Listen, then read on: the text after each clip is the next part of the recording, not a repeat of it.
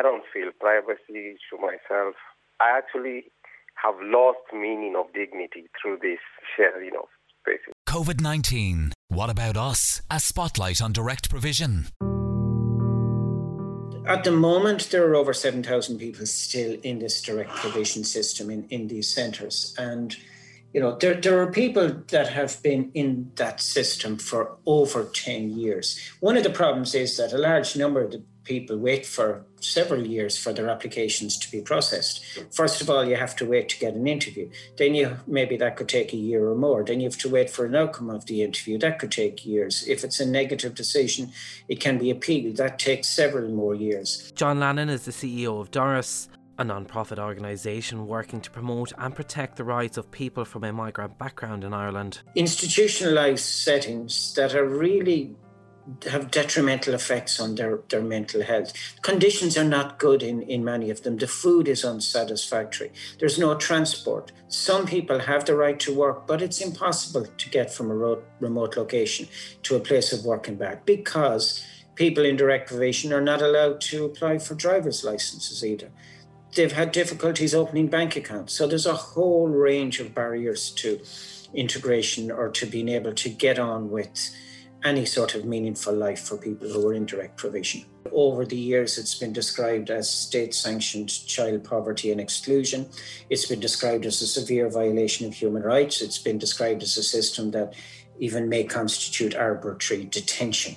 We've had all of the revelations and all of the difficult stories and testimony from people who spent years in Magdalene laundries and the mother and baby homes here in Ireland, in those institutionalised settings that were really difficult and damaging. And we've got the same again with direct provision. We know of people, for example, who have escaped persecution and torture. They've had to leave their families behind and they've been left waiting for years, wondering what the future holds for them. As of May 2020, there are 47 direct provision centres across Ireland, with a further 33 emergency accommodations, such as hotels and guest houses. Fiona Hurley is the Policy and Communications Manager with NASC, the Migrants Refugee Rights Centre in Ireland. I asked her, what is direct provision?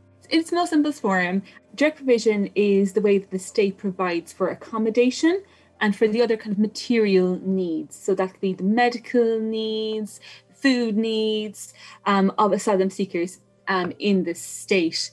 So generally in Ireland, that is done via private companies who operate generally former hotels, boarding schools, hostels, B&Bs. People are assigned to a centre that is known as a direct provision centre. So direct provision is both the name of the system, and then individual centres are known as direct provision centres. The system of direct provision was originally introduced as an emergency measure in 1999. In 2002, there were almost 12,000 applicants for asylum. At the start of 2014, there were 4,360 people in direct provision, with more than 3,000 people having been in the system for 2 or more years.